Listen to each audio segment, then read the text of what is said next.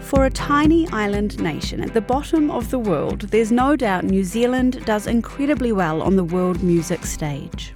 And a lot of our most successful artists are women. Lorde, of course, but also Benny, Kimbra, Beck Runga, Anika Moa, Aldous Harding and Nadia Reid, Shona Lang, and Brooke Fraser. It's almost like there's something in the water.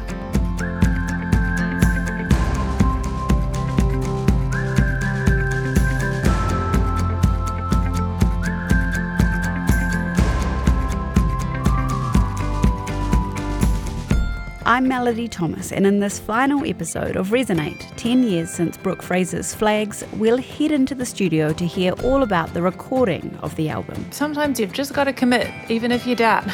And about why Brooke's music continues to resonate with so many people. It's more than about the music, it's about her message as well. In 2003, before she was the big boss at Sony Music New Zealand, Kim Bosher was in charge of promotions when she was assigned a brand new artist named Brooke Fraser. You know, I remember my boss at the time walking into my office and saying, "We've signed this incredible new singer-songwriter. I think the record had just been recorded." And he said, "This record's coming out in 12 weeks. You've got 12 weeks to make Brooke a household name." You know, gulp. And off we went, multiple promo trips around the country.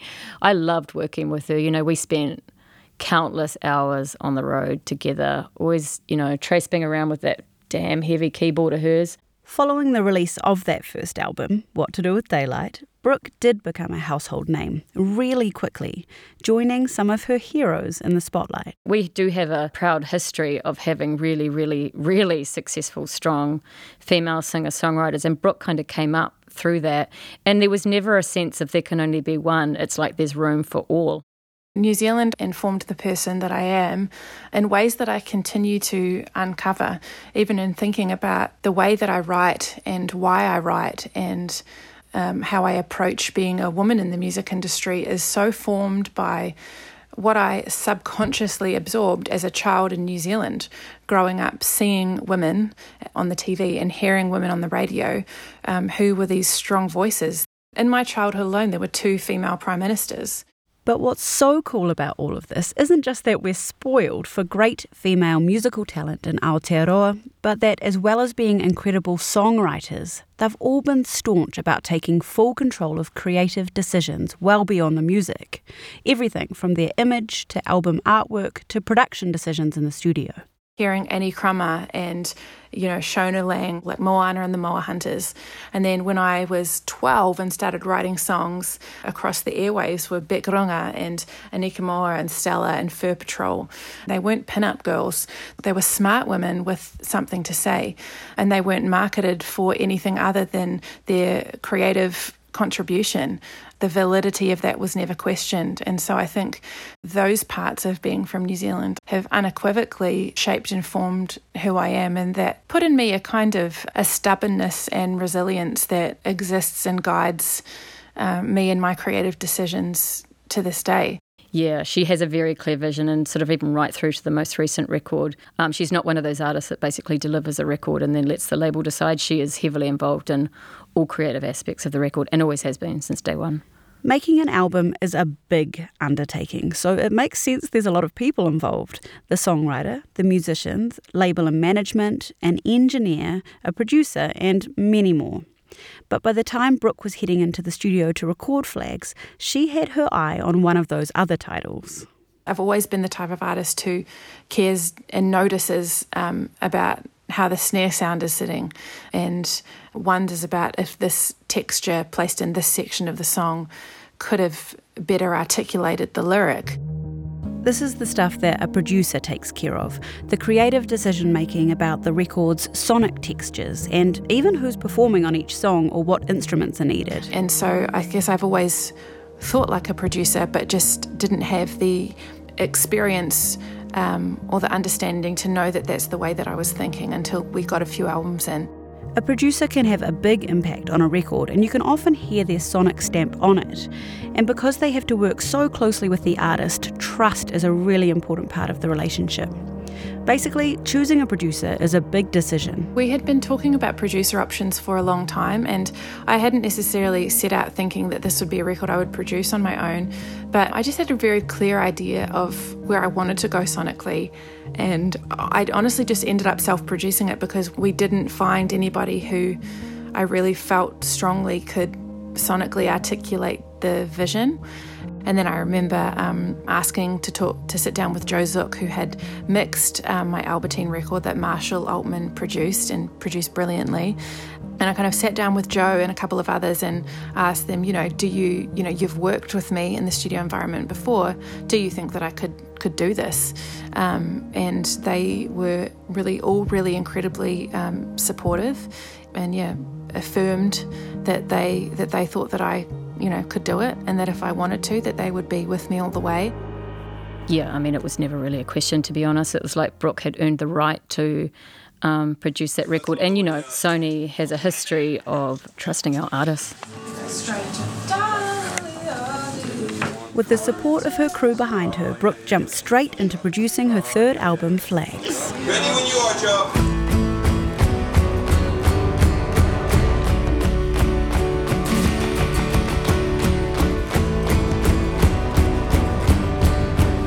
I really wanted an album that felt really human. I was going kind of deep in some of these songs into the human experience, and they were all very much organic feeling experiences. It very much was rooted and grounded in the earth, and so I wanted music that reflected that. So there's a lot of, as well as, organic instruments, there's a lot of human textures in there.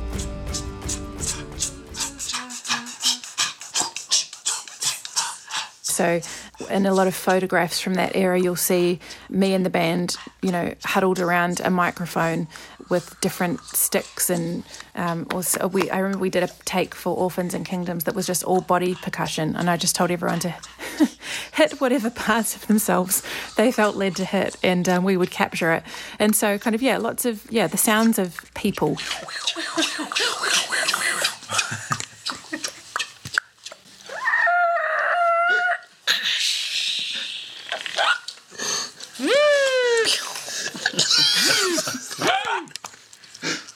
Read all about it. Okay, so the car crash didn't quite make the final cut, but you get it. The sounds of people, and people together, including singing together.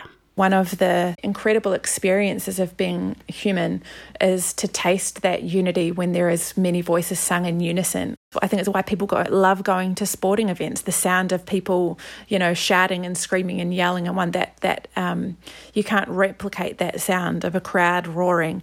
And the same certainly with a group of people singing. I think it speaks to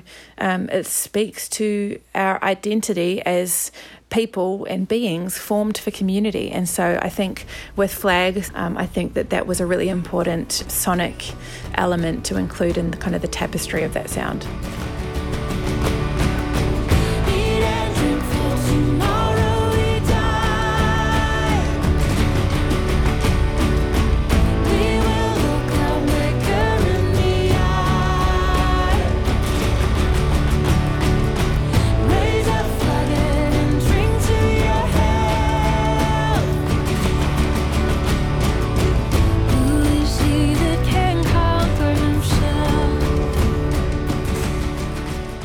I really love Orphans Kingdoms. This is one of the engineers on the album, Eric Robinson. The engineer is the person in charge of the recording side of things. That's a really special song for me. I don't know why, but it gives me goosebumps when I listen to it, and I think it's the arc of the song and the story that Brooke is telling and the way that she tells it and the way that her vocal feels like it's right there, right in front of you is something that I think we were certainly after in the recording process, to make it feel really intimate and really direct and very personal. Orphans Kingdom. That's a song that I wrote when I went to Bodega Bay in California. So it's on the Sonoma coast, and I went there in the winter, and with these on this house built kind of right into the cliff, and the waves would pound it and shake the whole building. And so I think you can kind of hear that almost oceanic sense in some of the rhythms and the sounds of the rhythms in that song. this was a real adventure, I think, for Brooke, because it was the first time that she was self-producing. To her, I think it was liberating and also scary, but I was just there to try and help support her in the best way that I could, helping her make decisions with, microphones and players and guest appearances and so on and so forth. But yeah, no, I really, the producer's in charge. They're the ones who are making the decisions, and it was a real pleasure to be riding shotgun, so to speak, with Brooke on this. One of the things that Brooke needed to think about now as the producer was the vocal production. For me, the job of a vocal is to tell the story of the song, and to, I talked about dolphining before.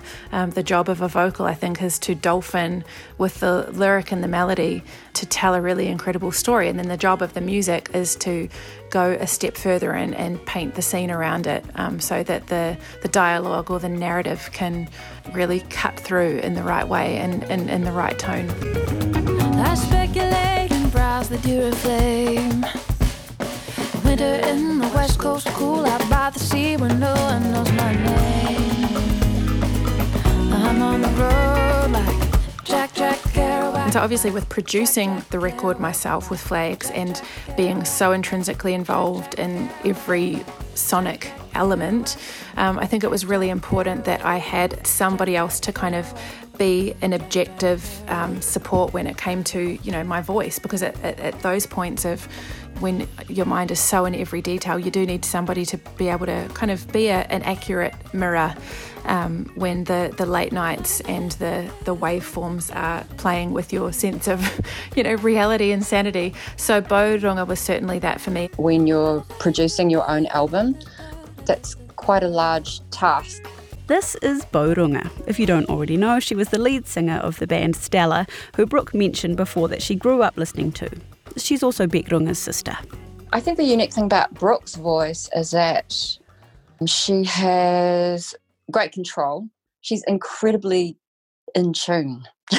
Just sitting in on all those sessions for Flags. I don't even know what I was doing there, to be quite honest.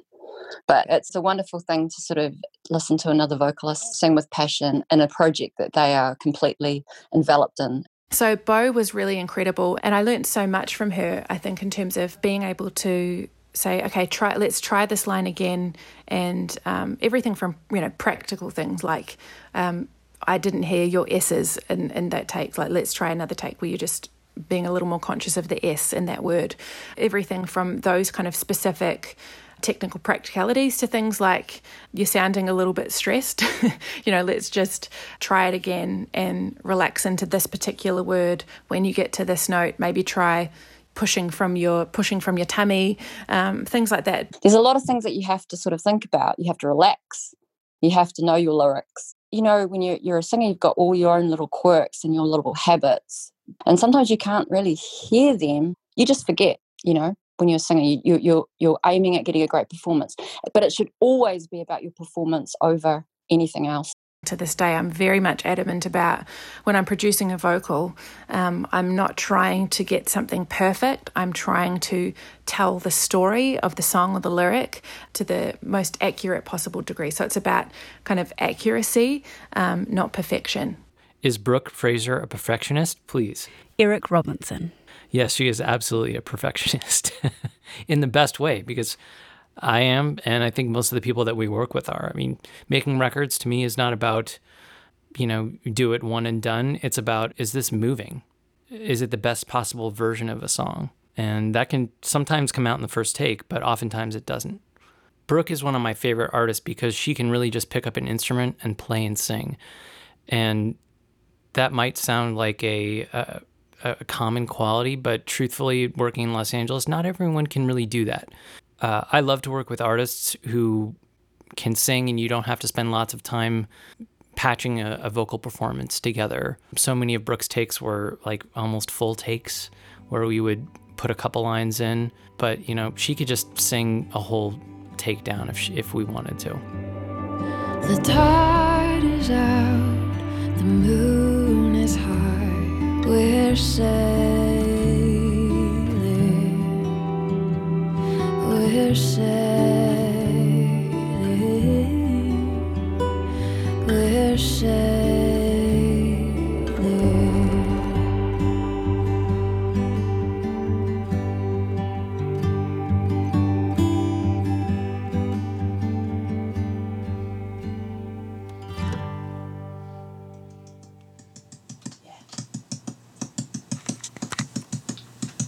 Can you do it any softer? What are you playing on?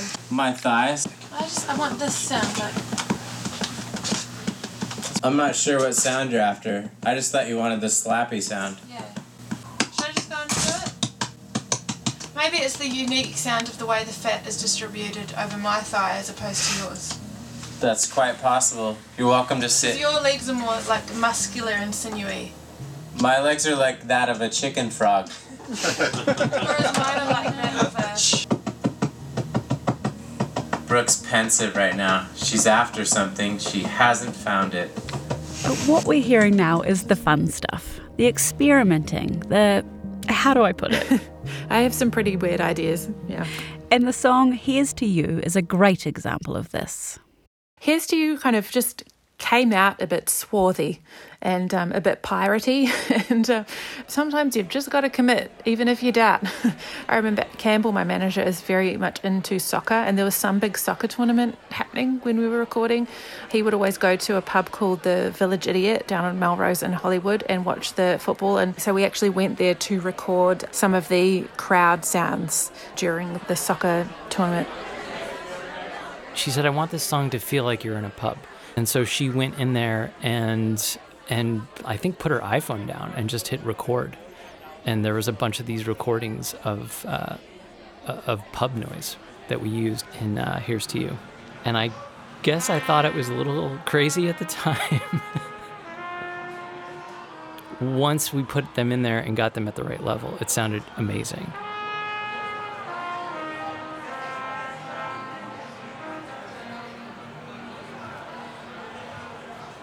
Hopefully, I've always been somewhat unself-conscious when it comes to being willing to experiment musically. I mean, particularly when it's in a studio setting. I mean, because if it's not any good, you don't have to use it.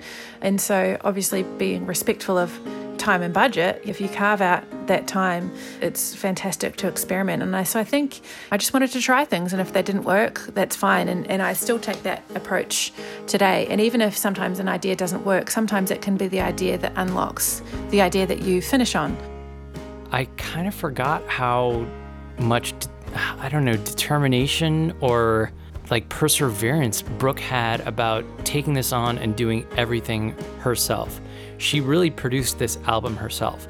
I've worked with a lot of musicians who have given themselves the producer credit, and they may not have earned it, but Brooke really earned the producer credit on this. She was really calling the shots. And sing out your song. Life is short as the day is long. I can't leave you, my buddy, but I'll leave you with you.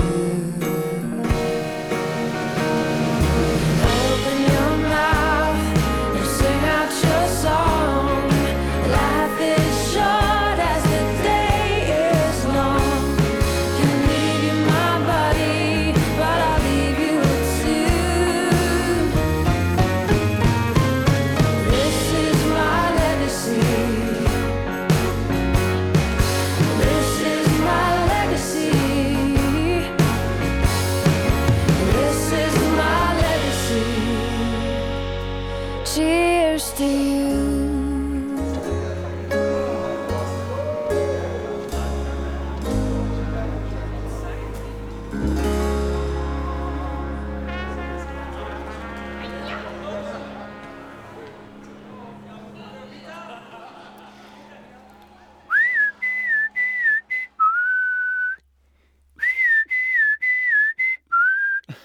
Hold on a second. How does it go? This whistling character is Godfrey de Groot. He played keyboards with Brooke on her Flags Oceania tour, where he got to do the whistling part in Something in the Water live. Something like that. And he was right there at the beginning of Brooke's recording career. When I first met Brooke for the first album, she was super young, but very focused and determined. And from the get-go, you could just tell that she didn't suffer fools. She was just, I'm going to make music and, come along for the ride kind of thing. I was hired in to do keyboards, and I was on a day rate. I mean, we'd just show up every day for weeks on end to the studio. It was insane. Like, I can't even imagine how much money that cost.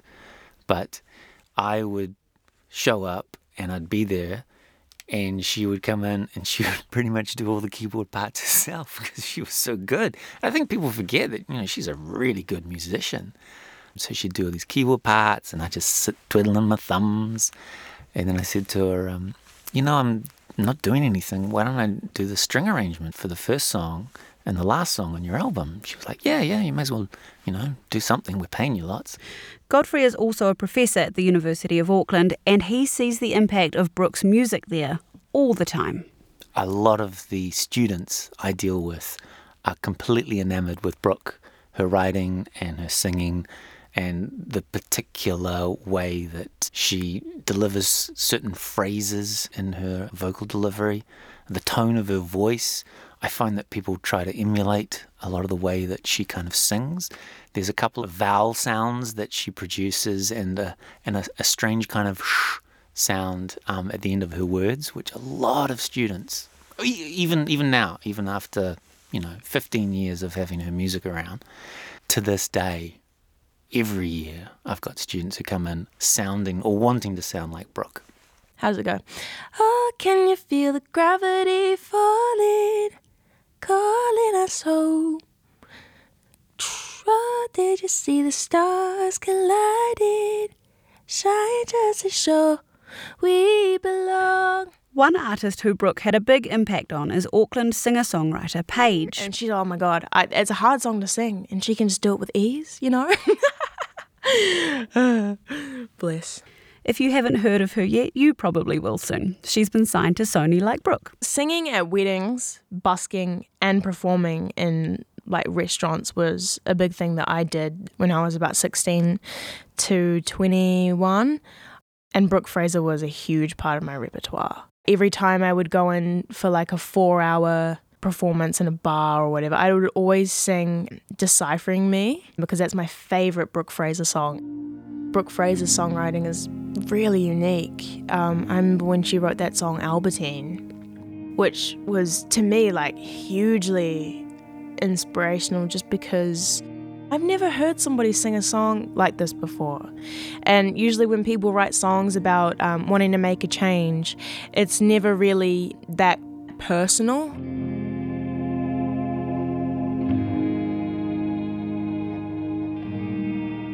She's just so, I suppose, raw and honest in her feelings. Kim Bosher.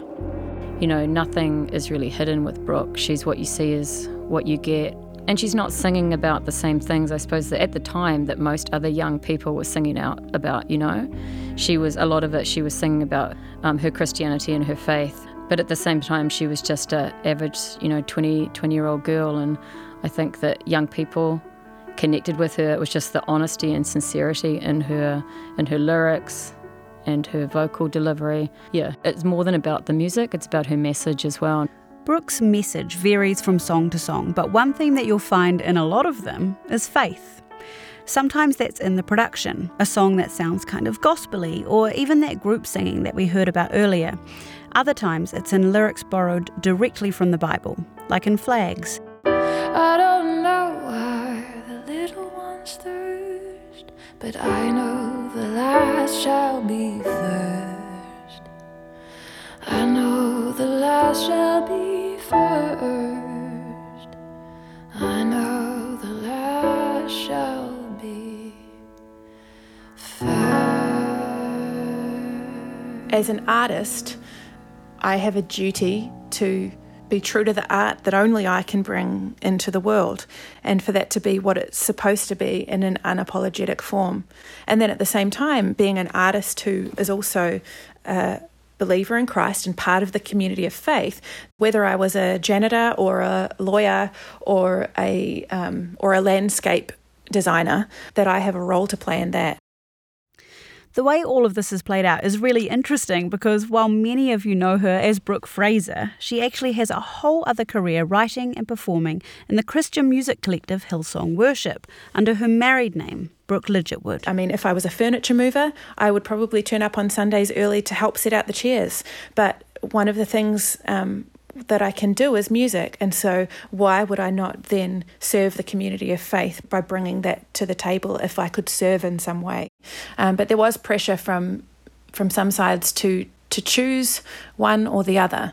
And I was very adamant that I didn't have to do that I was quite comfortable not fitting in neat boxes. I think that what I've always just tried to do is be true to myself, and I can sleep at night if I know that I'm doing that, even if that is something that doesn't make sense commercially or branding wise.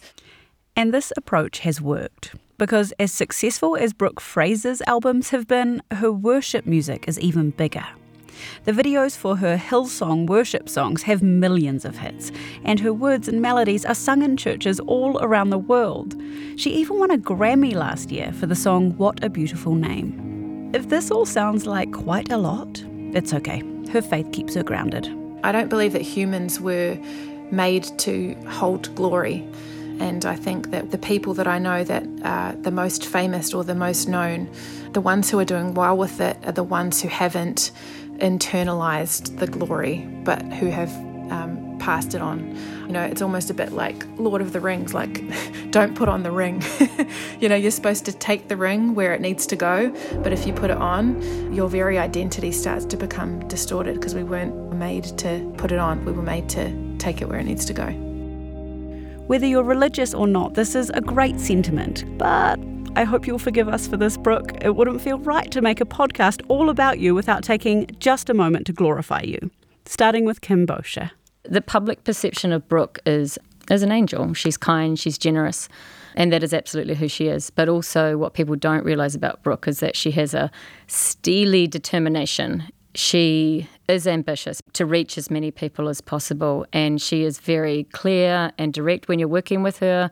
You know, nobody's ever left wondering about what Brooke's thinking. She's the master of her own life. Brooke and the Kiwis that I have met are all just the most lovely, endearing, empathetic people.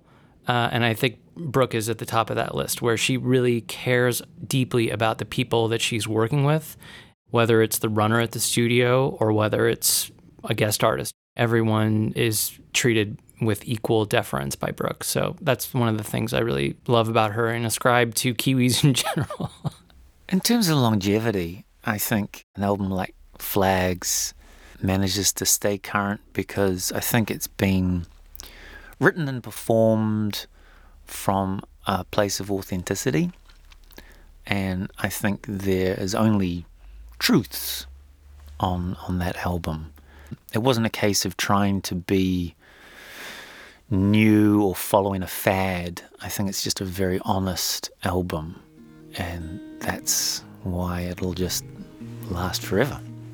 Remember, the concept around this album is that we are all flags, briefly marking our time on the land before we crumble and return to it. If that's true, then the legacy we leave is not going to be necessarily material. So what is it going to be? It is a really challenging and slightly intimidating notion that, you know, long after I'm dead, on a far corner of the internet or on a hard drive gathering dust in a warehouse will be some of these songs that this girl from Lower Hutt, New Zealand wrote and left in the world. And I guess on a macro scale, that's true of all of us. All of us don't necessarily leave songs behind, but there are ways that the world will be a little bit different because we were here.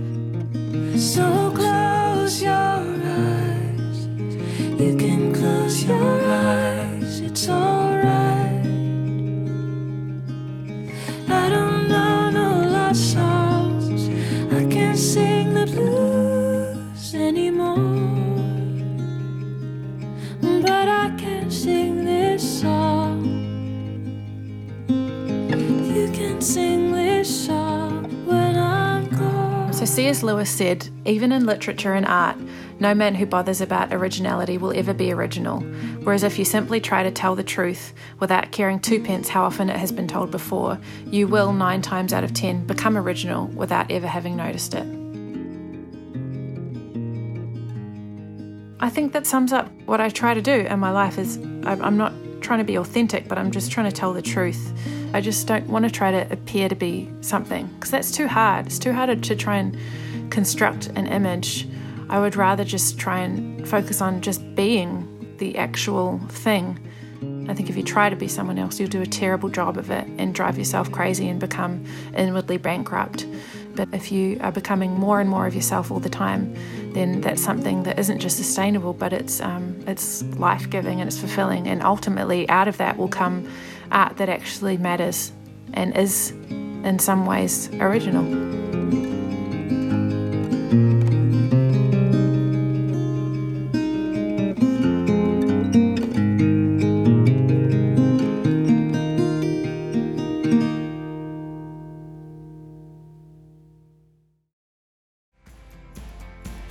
Thank you so much for listening to Resonate, 10 years of Brooke Fraser's Flags. It has been such a pleasure to speak with all the people involved in the making of this incredible album. And if you've enjoyed hearing these stories, do give us a rating or a review. It helps get Resonate out to more ears, but also ensures more podcasts like this get made. Resonate was made by Hihi Media in association with Sony Music New Zealand. It was written and hosted by me, Melody Thomas, with research, interviews and editing by Kirsten Johnstone, and William Saunders did the final mix. Executive productions by Gabriel Everett, who is the Special Projects Coordinator at Sony Music New Zealand. Thank you to Kim Bosher and the Sony Music team, to CRS Management, Godfrey de Grue, Eric Robinson, Bo Runga, Paige Tapara, and everyone we spoke with in earlier episodes. And of course, thank you so much to Brooke Fraser.